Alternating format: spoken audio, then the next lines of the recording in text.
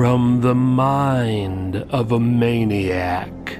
8 horror stories that are interconnected either significantly or slightly and are all bundled into one gigantic collection. That's right, you get 8 books for the price of 1. Maniac on the Loose, The 9 Lives of Ski Mask, The Craving, The Caretakers, It Lives in the Attic, Goatsucker, Spirit Stalkers, Hell is Full. All 8 books for the price of 1. Go to Amazon and search for From the Mind of a Maniac, or go to maniacontheloose.com/books.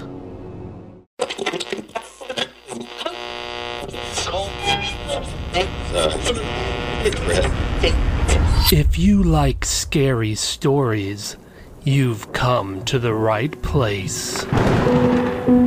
Welcome to the Maniac on the Loose Scary Stories podcast.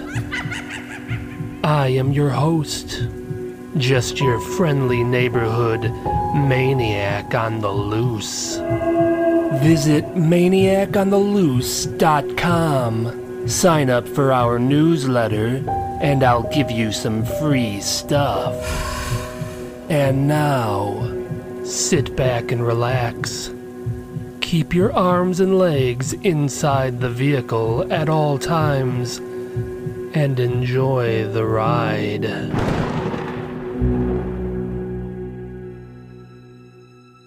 Trick or treat.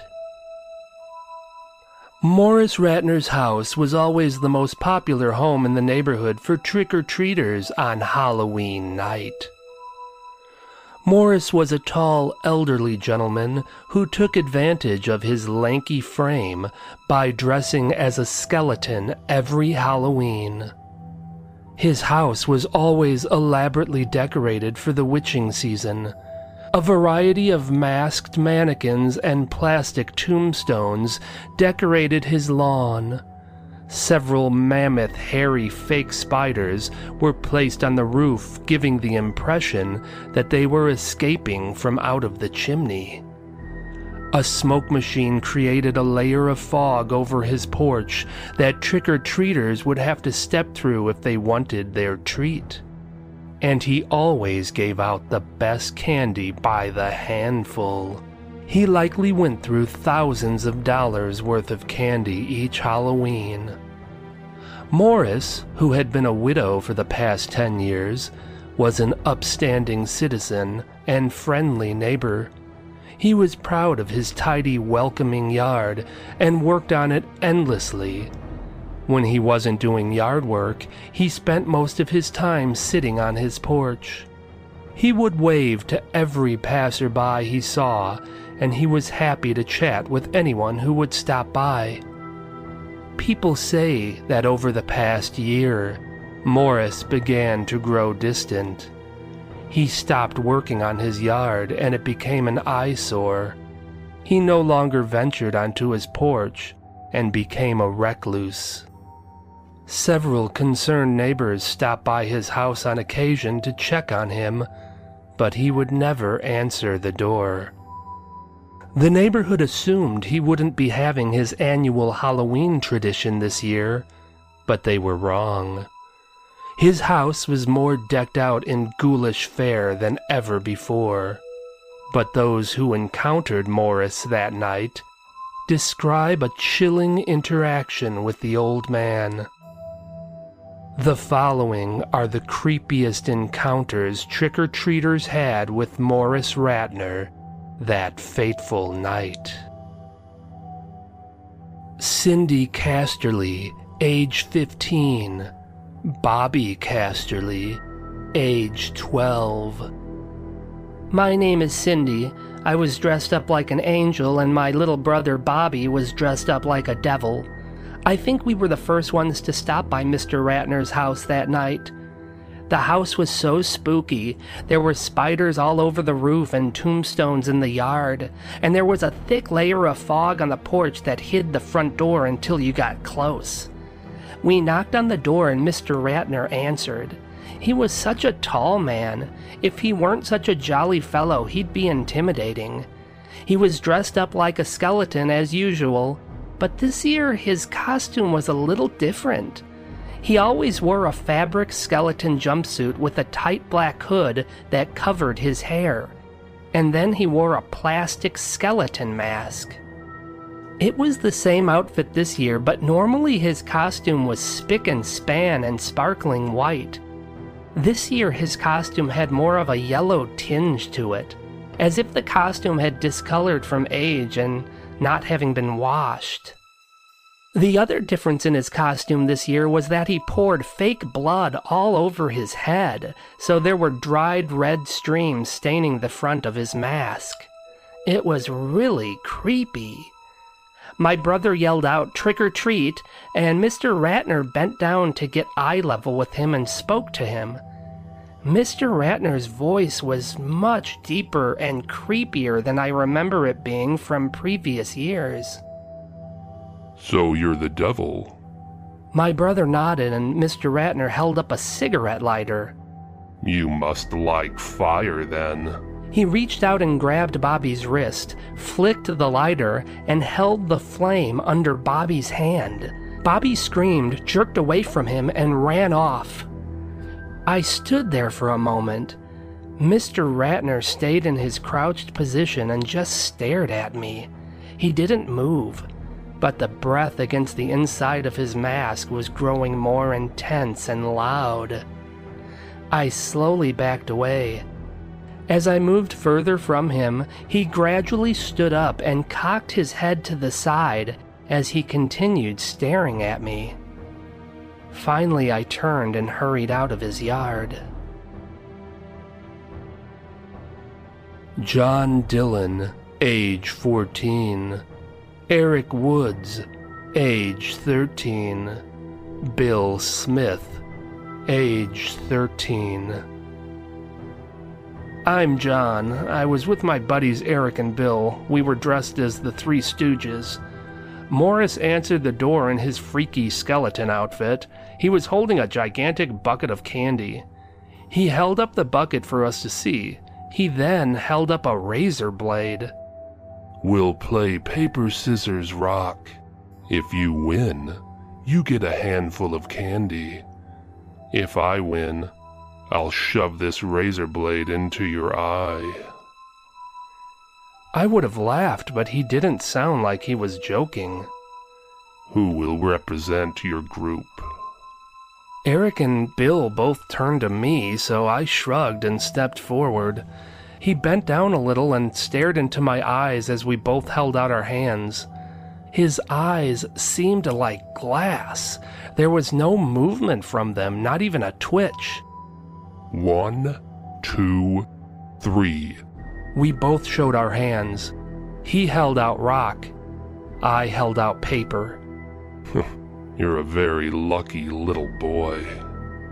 He held out the bucket and we all took a handful of candy.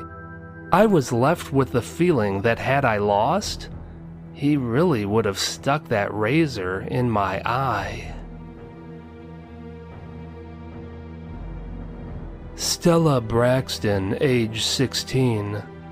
Gina Braxton, age 8. I'm Stella Braxton. I always hated trick-or-treating. Actually, I always hated Halloween in general. I wasn't dressed up. I was only out because I had to take my bratty little sister trick-or-treating.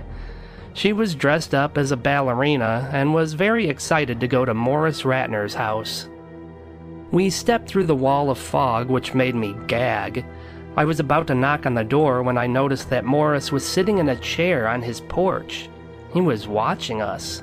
Gina was all excited when she saw him and ran to him yelling, "Trick or treat!" He wrapped his arms around Gina in a hug, which I thought seemed inappropriate. He then whispered to Gina loud enough where I could hear him. "Before I give you a treat, I want to give you a little kiss on the cheek." Gina giggled and held her cheek out. Had he not been wearing a mask, I might have objected, but I assumed he was just going to press the front of his mask against her cheek and make a smooching sound. Instead, I saw his old, leathery tongue slide through the opening of the plastic skeleton mask, and he licked the side of Gina's face. Gina screamed and recoiled from him. I grabbed her and pulled her to safety as I cursed the old pervert. Then we got out of there. Carter Swift, age 37. Valerie Swift, age 7. My name is Carter Swift. I was taking my daughter Valerie trick-or-treating. She was dressed as the cutest little kitten you'd ever seen. As we approached his door, he startled me when he said, "What's new, pussycat?" obviously referencing my daughter's costume. He was standing on the other end of the porch, concealed by the fog. As he stepped forward, he lashed out with his hands, emulating a striking cat while making cougar sounds. Valerie was frightened and hid behind my legs. I expected Morris to back off and say something sweet to Valerie to lighten the mood and chase her fear away. That's the kind of guy Morris was. He was a sweet old man. He never meant anyone any harm. At least that's what I thought. He didn't try to calm Valerie's fear.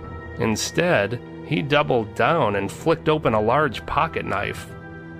Let's see if there really is more than one way to skin a cat.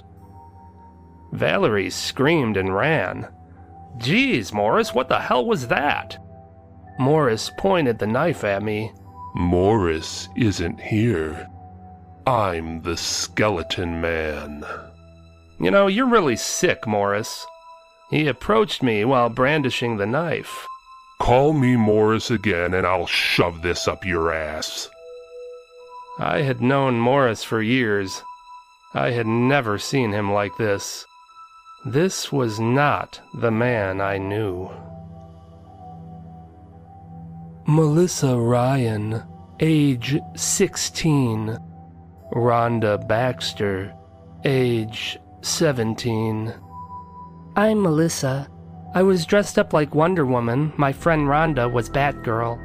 We always saved Mr. Ratner's house for last because it was the best.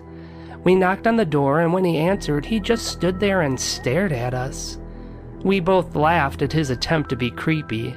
It wasn't working. We both knew him well. He was just too nice to come across as creepy. Then I noticed that he was looking me up and down, like sexually.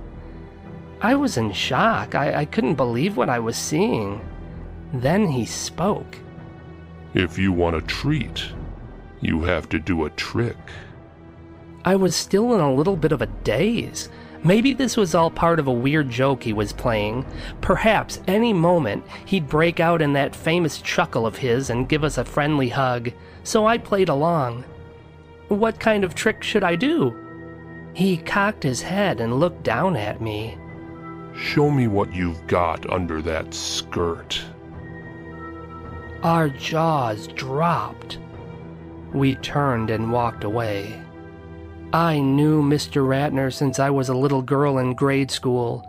He was the sweetest man I had ever known. There's no way that was him. I'll always be haunted by that night. Mark Briggs, age 17. Marty Burns, age 15. I'm Mark. It was me and my friend Marty who were the last ones at Morris Ratner's house that night. It was quite late. Most of the other houses had shut down for the night. But Morris Ratner's porch light was still on and his fog machine was still spewing out mist. We knocked on the door. He answered, holding a huge bucket of candy in his arms. He immediately sat it down on the porch in front of us. I'll give you this entire bucket of candy if you can reach in before I stop you. My friend Marty didn't hesitate. He stooped over and reached into the bucket. As he did this, Morris Ratner pulled a hatchet out from behind his back. He raised it high into the air, and before I could yell out, he buried the hatchet into Marty's head. Marty toppled over onto the porch as blood sprayed from his skull. The last thing I saw were his legs twitching. I ran away and called the cops. November 1st. It was after midnight when the police arrived and kicked the door in. They found Morris Ratner dead in his bathtub. He had slit his wrists. What caused such a well-respected, kindly old man to have such a drastic change in character? Many people think Morris Ratner was suffering from dementia. Some claim that he must have had a stroke that altered his personality. Others suspect that someone murdered Morris Ratner, and it was the killer who was dressed as the Skeleton Man that Halloween night. But nobody knows for sure.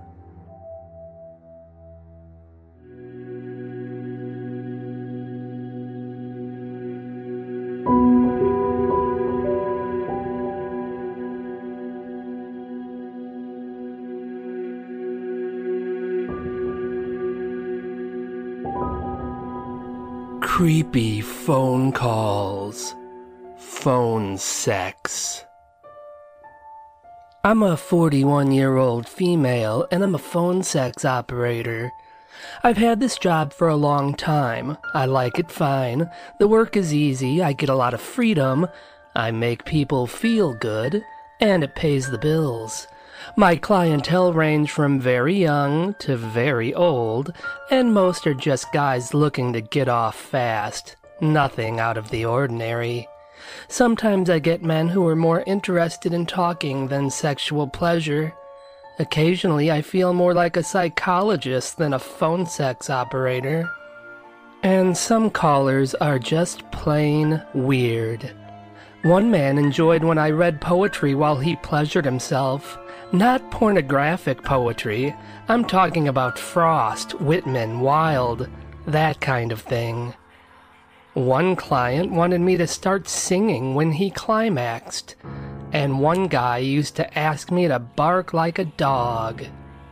But let me tell you about the strangest, creepiest encounter I ever had as a phone sex operator. I got a call from a man who was a heavy breather. He had the phone pressed right up against his mouth. He told me that he had his girlfriend all tied up and wanted me to tell him what to do to her. I assumed there was no girl there. This was likely just a fantasy that he wanted to play out, so I did my job. I came up with a variety of sex acts for him to perform on her. As I told him these things, I could hear him moaning and groaning, pretending as though he was actually doing them. As the call went on, I started hearing metallic clanging sounds.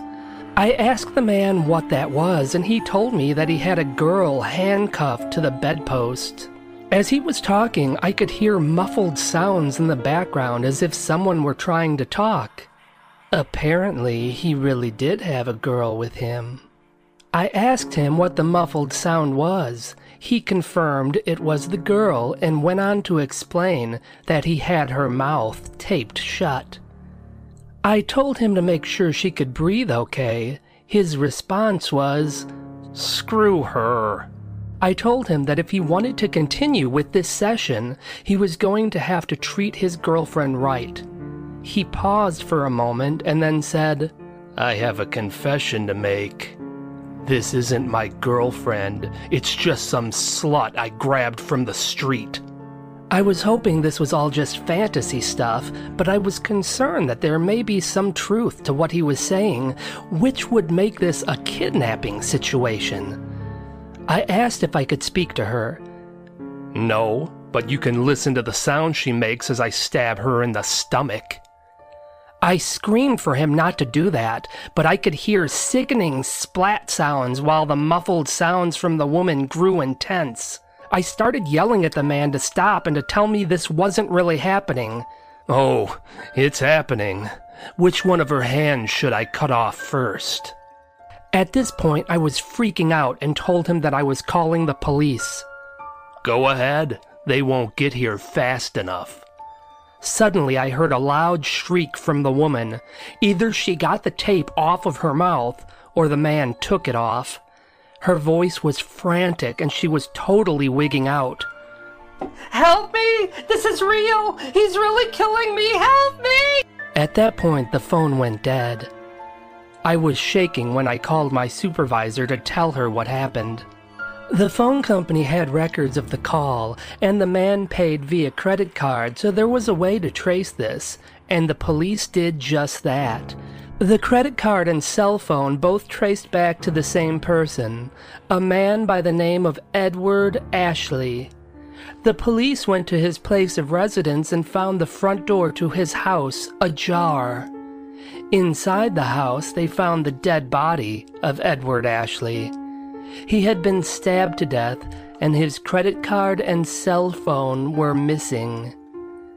Later, the credit card and cell phone were located in a random trash can. They never caught the man who called me that night.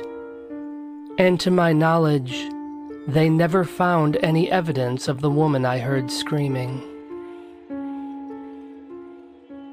Creepy phone calls. Prank call. My name is Paul. I was 13 back in 1983 when my friend Tony and I were prank call masters. Those were the good old days when there wasn't any caller ID or star 69. Back then, calls were truly anonymous unless you had the call traced. And even then, you had to have the cops do it. It was the Wild West as far as prank calls went. We did all the classics. Is Wall there? Then who's holding up your ceiling? Or, is your refrigerator running? Well, then you'd better go catch it. And of course, we would call stores and ask if they would page Mike Hunt. Those were all fun for a while, but they got old, so we invented a new one. We'd call people up and say, "I saw what you did." Then we'd sit back and listen to them as they freaked out. The prank got taken to another level when we called a random number and a man with a smooth voice answered, and we hit him with the line, "I saw what you did." He was quiet for a good 30 seconds, then he finally spoke up. "What do you want?" I didn't know what to say. I looked over at Tony, who was on the extension listening in. He gave me a hand signal encouraging me to go with it, so I did. "I want money." "How much?" I looked at Tony, who shrugged, so I just blurted something out. $500. "Where should we do the exchange?" Tony came running to me with a pen and paper in hand. He quickly jotted down Broadway and 10th Street, 3:15 p.m. I understood. School got out at 3 p.m. Our bus passed by the corner of Broadway and 10th at approximately 3:15. If this guy actually showed, we would catch a glimpse of him standing there waiting to pay somebody off. I thought it would be hilarious, so I gave him the location and time and hung up. The next day we were antsy all through the school day as we wondered if the mysterious man would actually show.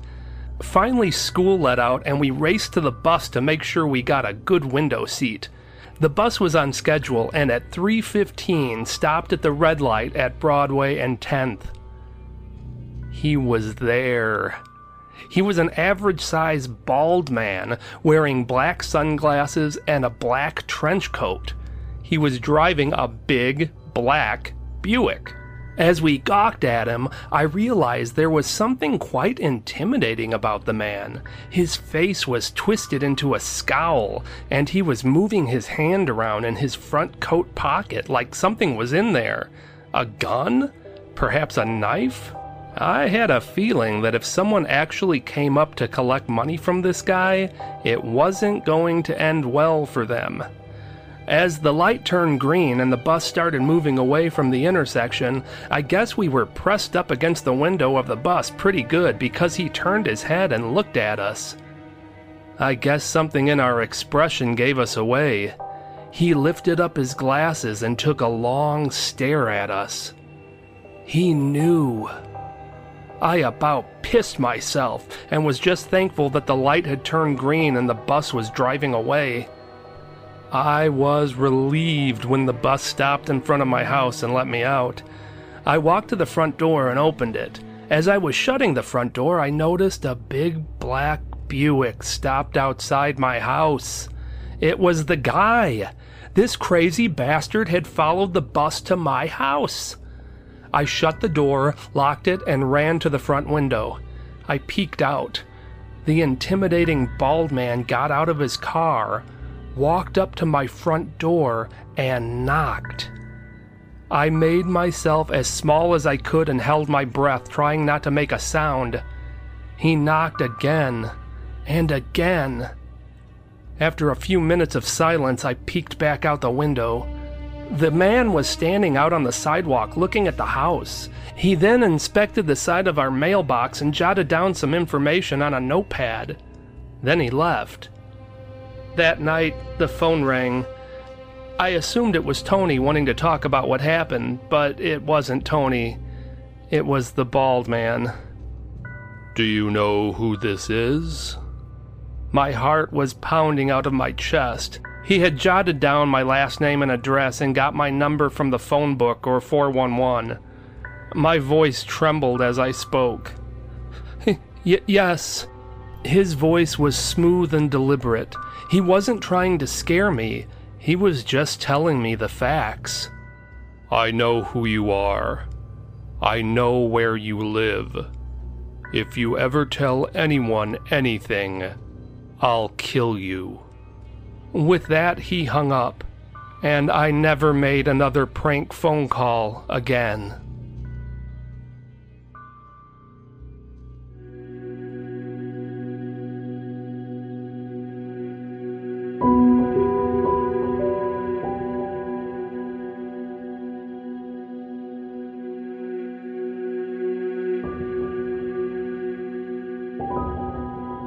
The Photo Bomber. I'm 45 years old and I live in Chicago. My wife and I had just returned from a 2-week vacation in the Bahamas. My vacation was fantastic and extremely needed. I hated being back in the city. We had snapped countless pictures over the span of the vacation. As my wife unpacked, I started downloading the pictures from our phone to my computer. It was late and we both had to go back to work early the next morning, so I just browsed through a few of the pictures. The pictures I scanned were of us on the beach. They turned out great, capturing the white sand beaches, swaying coconut palms, and that majestic clear blue ocean. I stopped and looked closer at one of the pictures of my wife and I on the beach. It was a rare wide shot of both of us that we had someone take for us. It was perfect. We looked great. The image captured the beach and the ocean all in their glory. However, the photo was tarnished by a photo bomber in the background. It was a stunning woman with long bleached blonde hair and striking light green eyes. She was in a dark green bikini showing off a model-esque figure. As attractive as I found her to be, she ruined this hallmark picture of my wife and I. The woman was about 5 feet behind my wife's shoulder, facing front toward the camera. At first I suspected that the woman probably didn't photobomb our picture intentionally, but upon further inspection, she was staring directly into the camera. She had her hand on her hip and held a mischievous grin on her face. I guess I let out an audible sigh of disappointment because my wife came over and asked me what was wrong. I pointed out what a perfect picture this would have been had this woman not photobombed it. My wife shrugged and brushed it off. I scanned through a few more pictures and paused at a nice picture of my wife sitting at a bar. The medley of bottles in the background added a festive splash of color to the photo. I squinted to make sure I wasn't seeing things when I noticed what appeared to be that same woman from the beach photo. She was sitting at a table behind the bar. She was in the distance, but I couldn't mistake those eyes. And once again, she was staring directly into the camera. I assumed it was someone who was staying at the same hotel as us, thus frequenting some of the same areas, so I didn't think much of it and powered down the computer. The next day, I took the train to work. I walked out of the train station and down a crowded sidewalk toward my office building. As I approached my building, I noticed a bleached blonde woman wearing a long black bomber jacket. Her head was down, but she lifted it up just as she was passing me, and our eyes met. I froze. I recognized those striking green eyes and that mischievous smirk. It was the photobomber from our vacation pictures. I was sure it was her. I turned and watched her as she meandered down the block and turned into a storefront. I hurried after her and entered the store. There were several people milling about inside the sizable store, and I didn't spot her. As I walked back to my office building, I kept asking myself over and over, was that really her? I work for an advertising agency, and my first day back at work was a busy one, so I quickly forgot about the mysterious blonde woman until later in the day. I got up to get a cup of coffee. The coffee machine is near the main corridor of my floor. At the far end of the corridor, I saw her again. The bleached blonde. She was standing in front of the elevator. She was wearing a red dress. I called out to her, but she didn't hear me or she ignored me. When the elevator doors opened, she entered. Just before she stepped out of my sight, she turned her head. Her green eyes locked onto me and she grinned. I rushed down the corridor, but the elevator doors closed before I could reach it. I understand that it is plausible that the woman stayed in the same area as us in the Bahamas, and that's why she was in multiple pictures. I could even grasp that she happens to live in Chicago. It's a huge city. And it's possible, though highly unlikely, that I would pass by her on the street. But it was near impossible that she would be in my building, on my floor. Something wasn't right. That night, some of the guys from work took me out for drinks. I told them about the shadowy, green-eyed woman. They didn't take me seriously and just joked about it. Then I saw her again. She was standing in the bar by the entrance. The second I spotted her, she exited. I rushed out of the bar onto the street, but there was no sign of her. Who was this woman, and why was she following me? I had a few more drinks, took a cab home, and collapsed onto the bed. The next morning, when I got up, I decided to take a closer look at the vacation photos. My wife was running around like a chicken with its head cut off as I scanned through the pictures. I looked at some of the pictures I took of my wife swimming in the ocean while I was on the shore. The zoom feature on the phone worked better than I expected. That's when something caught my eye. I zoomed in on a photo. In the background of the picture of my wife swimming was the green-eyed blonde. She was swimming with a group of other people, but it was her. The next photo was a picture of my wife sunbathing in a beach chair. A few chairs over from her was the blonde. She was reading a book while soaking up the sun. I moved to another day when we were at a restaurant that was further away from our hotel. There she was again. The green-eyed woman was sitting at a table in the distance. I checked the pictures we took while on a ferry boat. Again, the photobombing woman was there. She was leaning against the rail of the ferry looking out over the ocean, but there was no mistaking it was her. I scrolled through more pictures. That green-eyed blonde was in nearly every single picture. I called my wife over and started shuffling through the various pictures, pointing out the odd woman. My wife was simultaneously balancing herself while putting on her shoes and trying to focus on the pictures I scrolled through. She didn't seem impressed.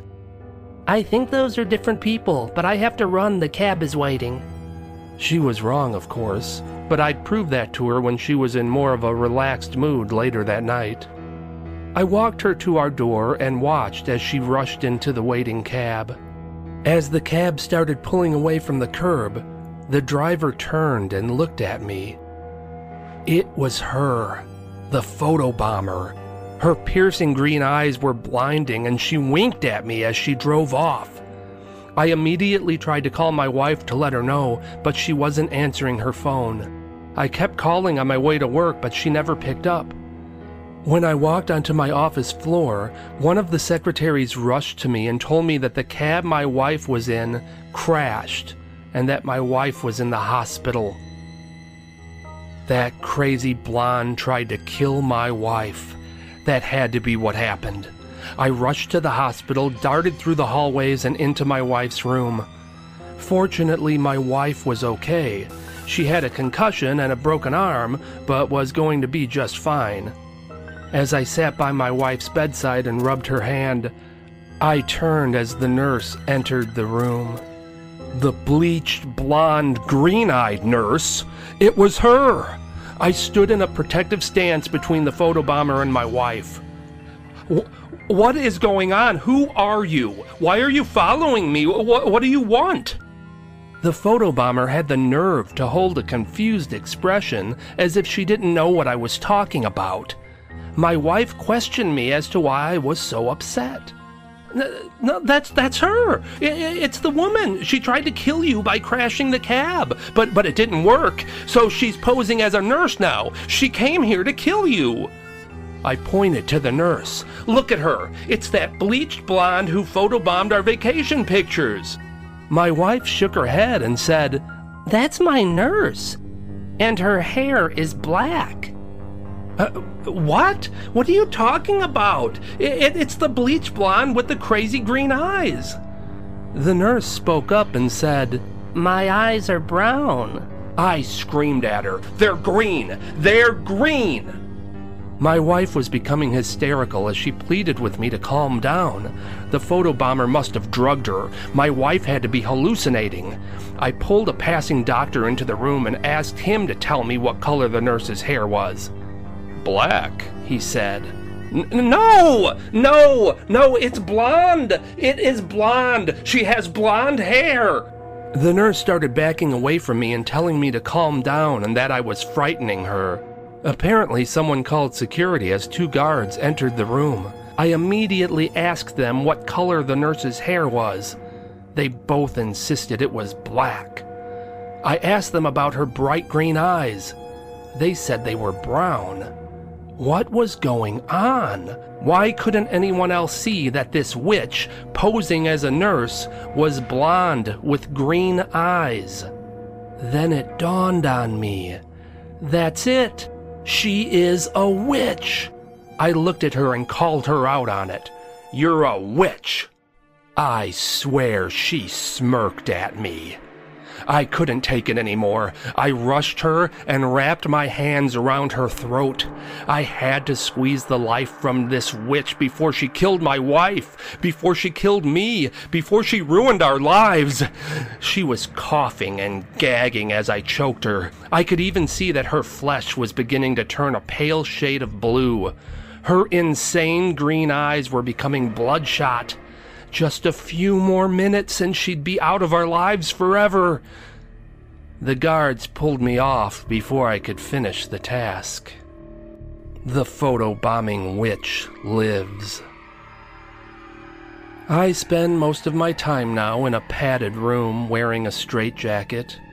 Occasionally the door opens and the bleached blonde green-eyed witch enters. Sometimes she claims she's a nurse, sometimes a doctor, sometimes a guard. Hell, sometimes she claims that she is my wife and is visiting me. but it's always her. Everywhere I turn, I see her. Everyone thinks I'm crazy, but they're wrong. They are the ones who are crazy.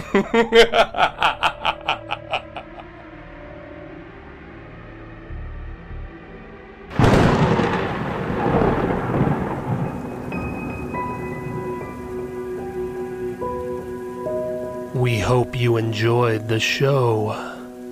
We're dying for you to come back for more. Please subscribe to the show on whatever platform you listen on. We'll see you soon. Very soon.